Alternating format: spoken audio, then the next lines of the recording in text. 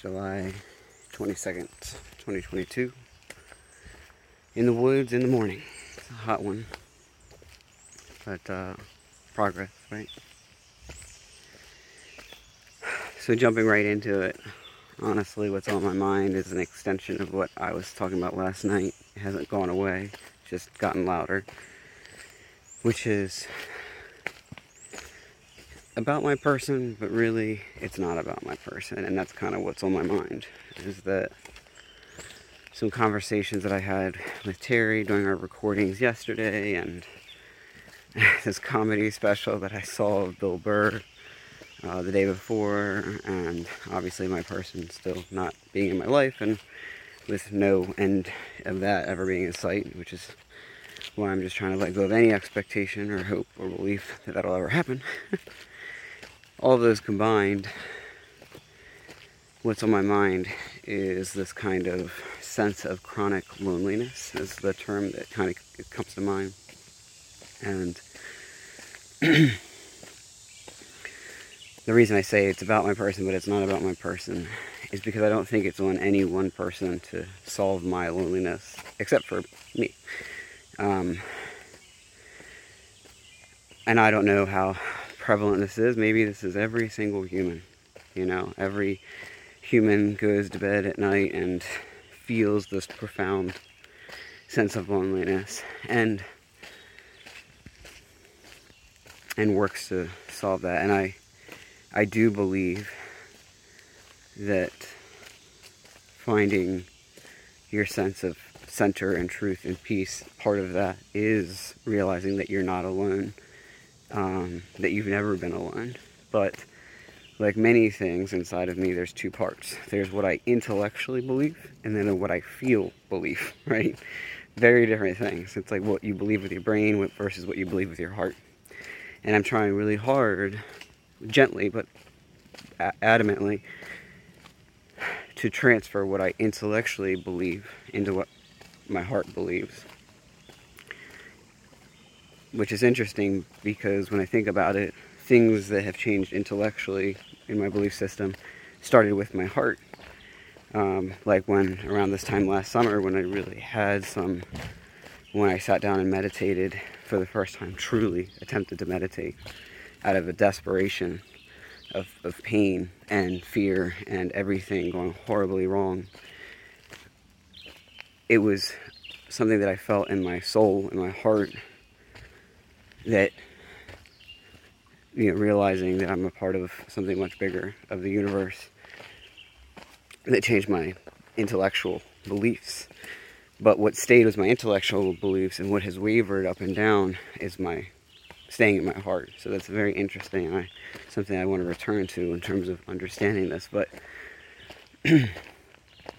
I'm just seeing how I know intellectually that my person can't solve my loneliness. Even if she appeared in my life, we're able to overcome the obstacles that would need to be overcome to be together. I hate to think this, but let's say she passed away, Here I am. Am I just, going to crumble forever? Will I be lonely forever? And so I don't know. Like I said, I don't know if everyone feels this regardless of their upbringing. But I'm, based on conversations that I had yesterday in Unhooked episodes, and like I said, watching this comedy special with Bill Burr and things that he talked about, I just see so clearly how alone I've always felt. And even walking to the trailhead today, thinking about this, is kind of all spinning through my head, I realized, even up to very, very recently, it might have only occurred to me truly in the last 24 hours and solidified in my mind on this walk, was that I've for a long time seen life as like 3D chess. That, in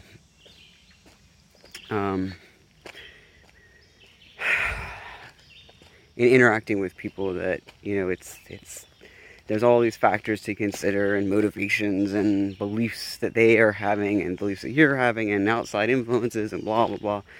But when you really step back and think about viewing the world that way, it's incredibly lonely, because guess what? It's only you on one side of the chessboard, right? And I know that I've had to operate that way because that's the only way I understood to operate. I mean, I wasn't really... Like, I know, I've talked about my mom, I don't think she could be my mom and chose not to. I think that she was not capable of being the mother that she would and I wanted her to be.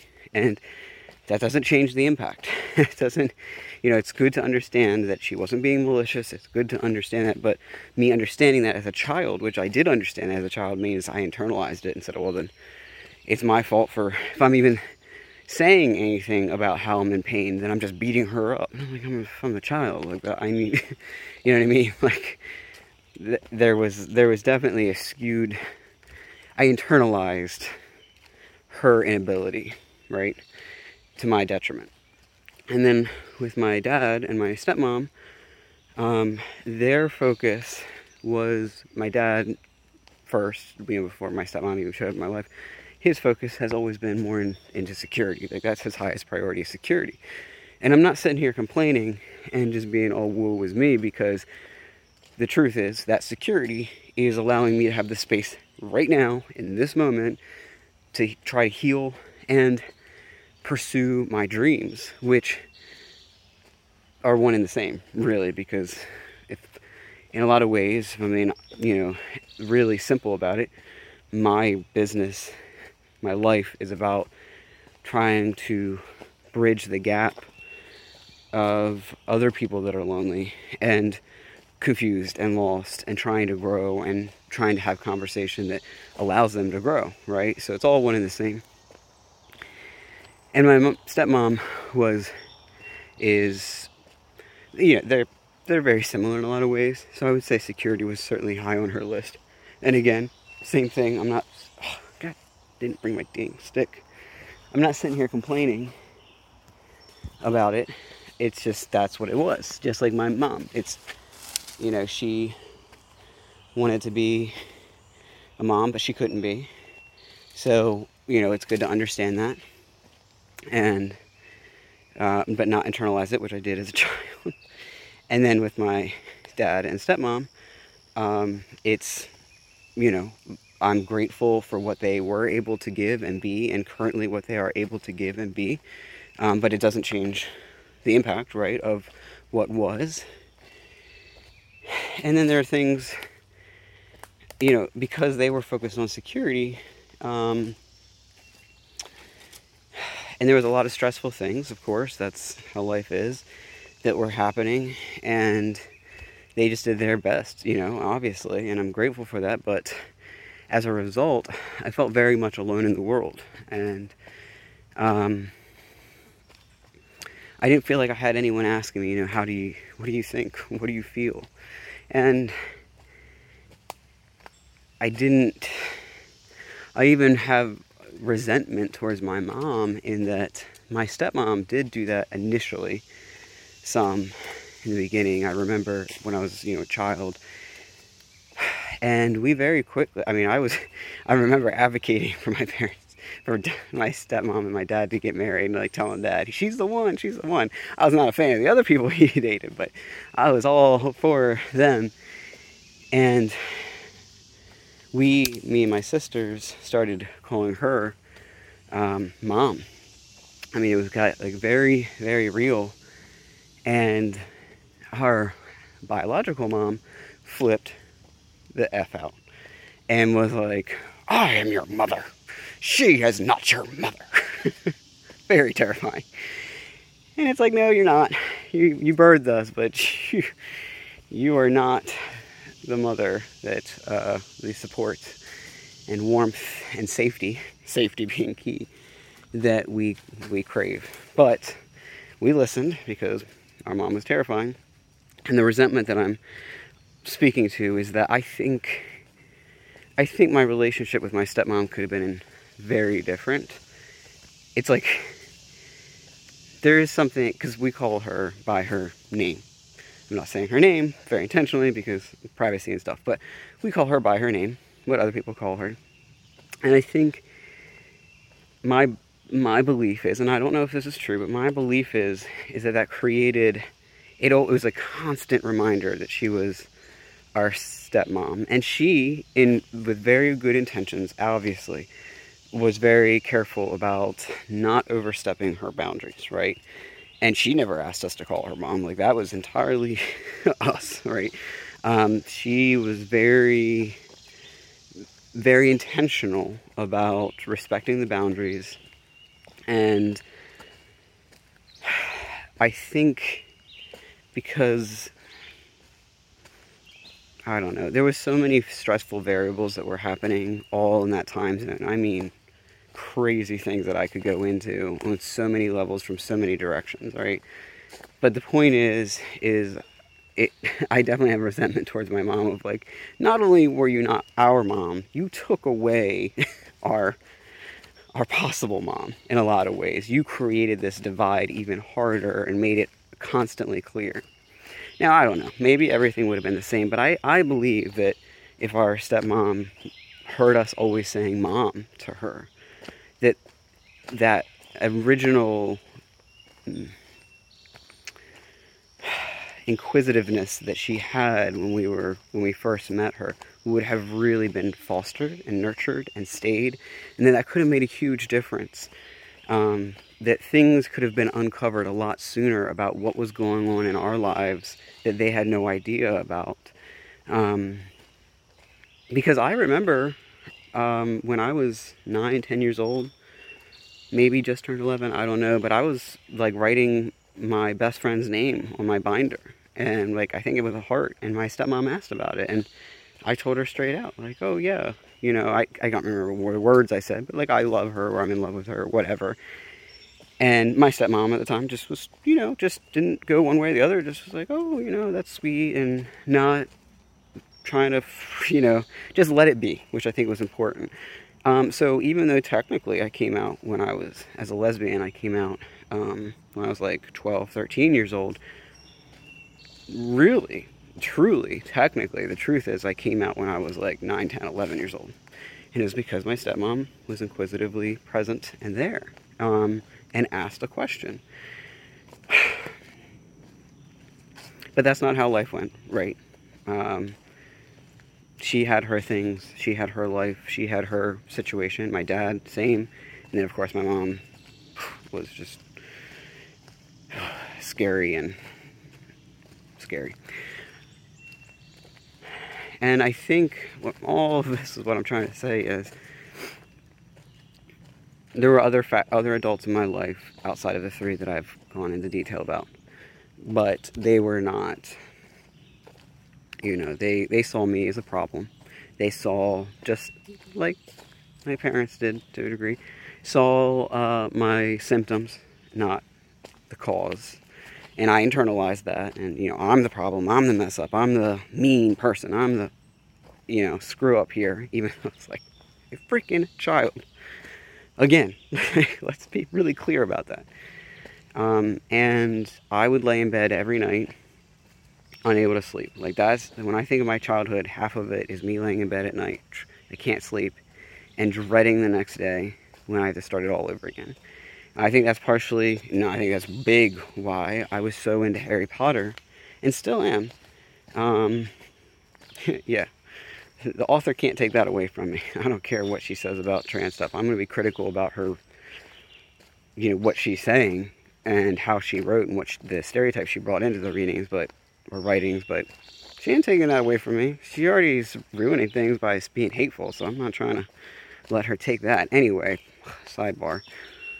Point is, once I got introduced to Harry Potter, I would read that all the time. I mean, every night, over and over and over, to the point, I mean, I fall asleep listening to audiobooks. It's just background noise. You know, some people watch or have, like, you know, The Office or whatever in the background. It's just background noise. Harry Potter's been my background noise for almost 2 decades, now that I think about it. And I would take it to school. I couldn't sleep, so I would just stay up over and over reading it, and then I'd hear my parents coming down the stairs, and I would turn off the lights real quick, so I wouldn't get in trouble. But then I'd read them in school. I remember being in history class and having it under the desk, and my history teacher giving me a hard time about it. And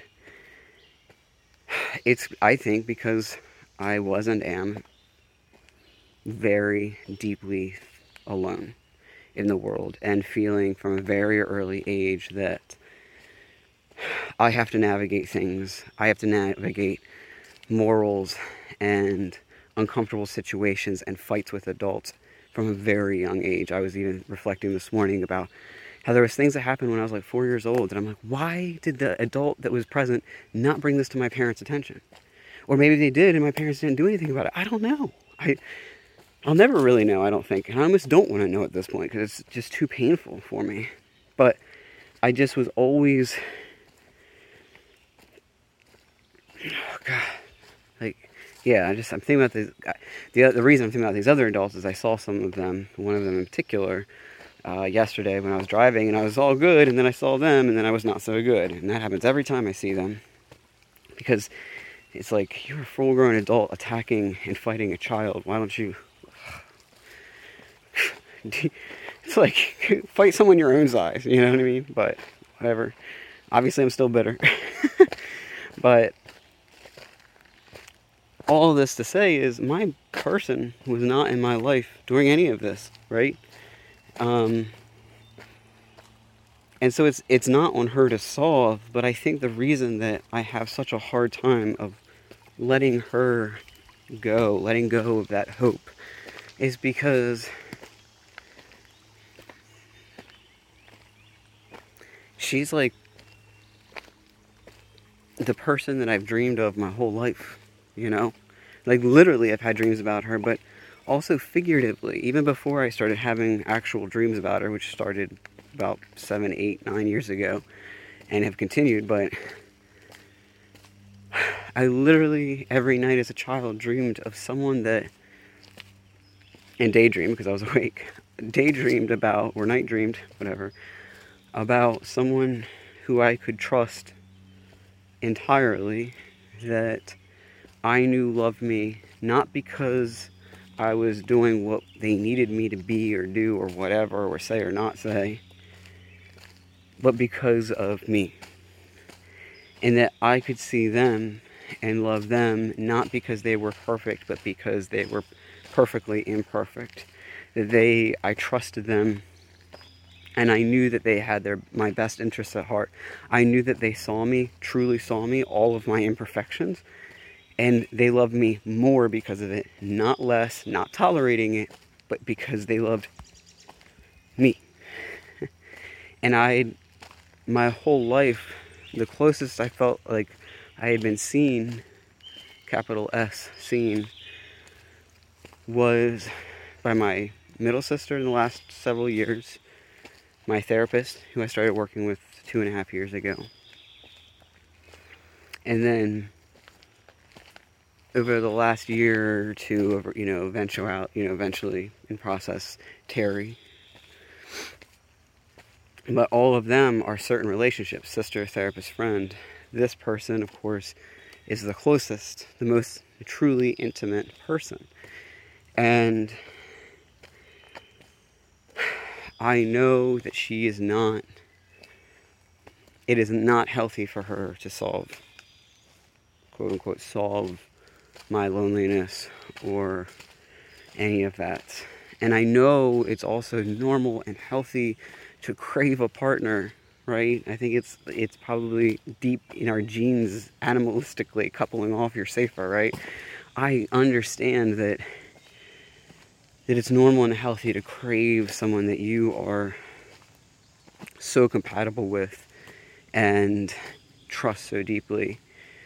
But, and I want that to exist simultaneously. It's not one or the other. That can exist, and at the same time, this deep, painful well of loneliness that I have felt my entire life cannot be solved by her either. Like, the only person that can solve that or be that is me. And I think that that's truly why I can't let her go. Why I'm struggling so hard is because it's like letting go of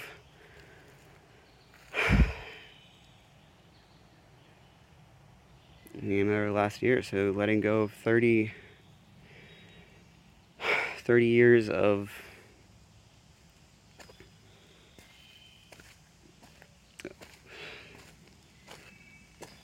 I don't even know, I can't find the words, but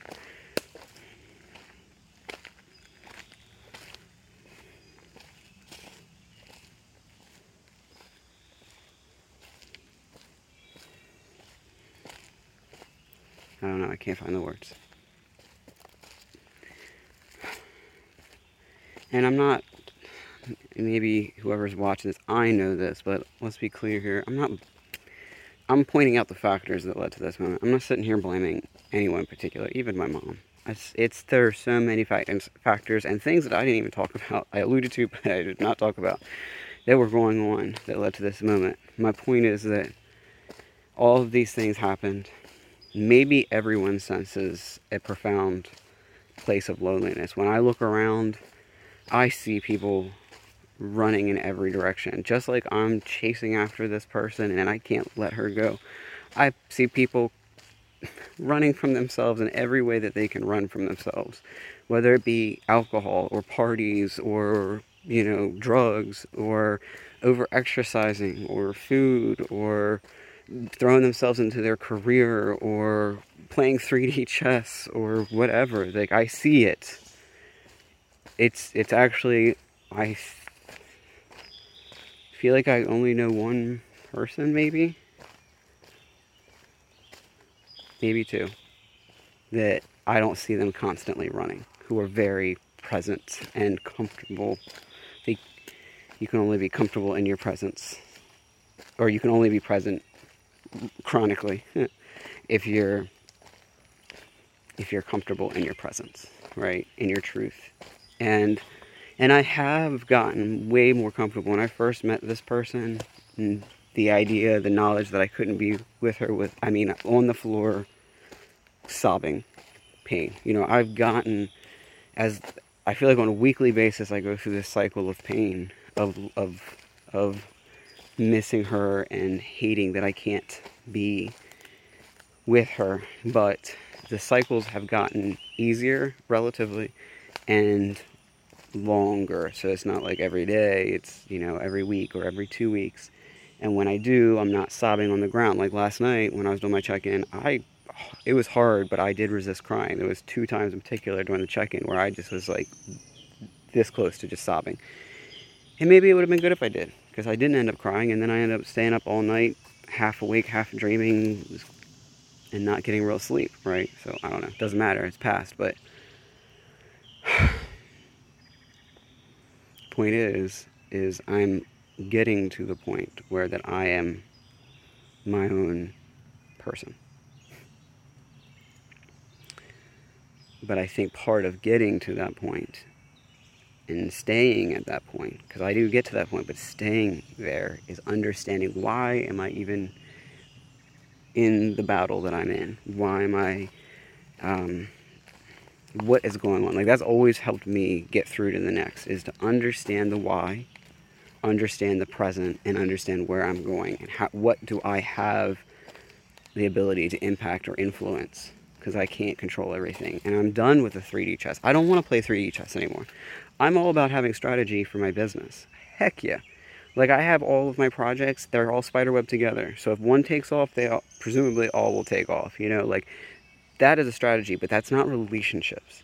Those are projects. Those are creations. I don't want to do 3D chess anymore. I used to think I was like proud of myself almost for it. And it's like, nah, that's sad. That's incredibly lonely. It's not worth the payoff. It just isn't.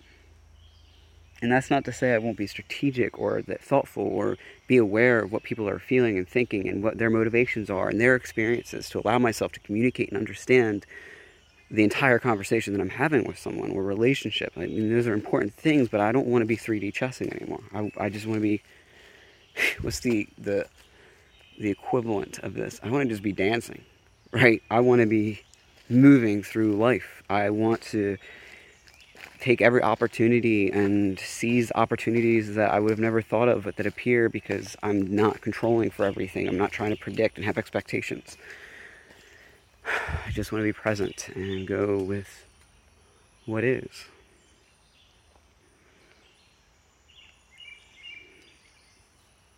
So that's what's on my mind today.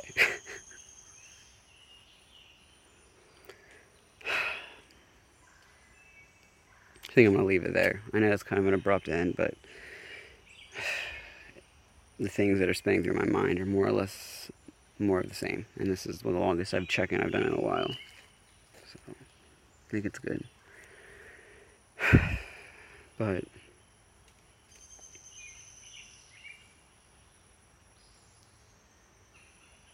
I am grateful for everything I've experienced.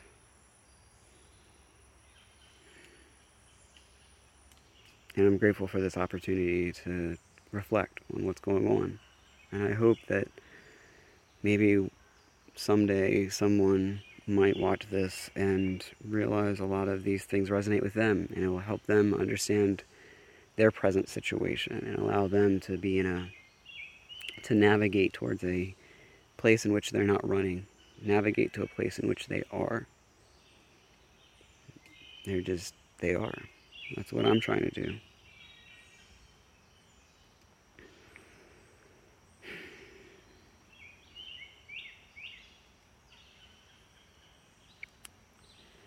Well, I love you, Alex, and I've always been there for you.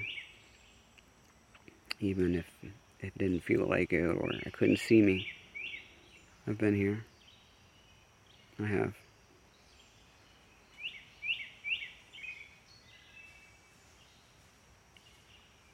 I love you.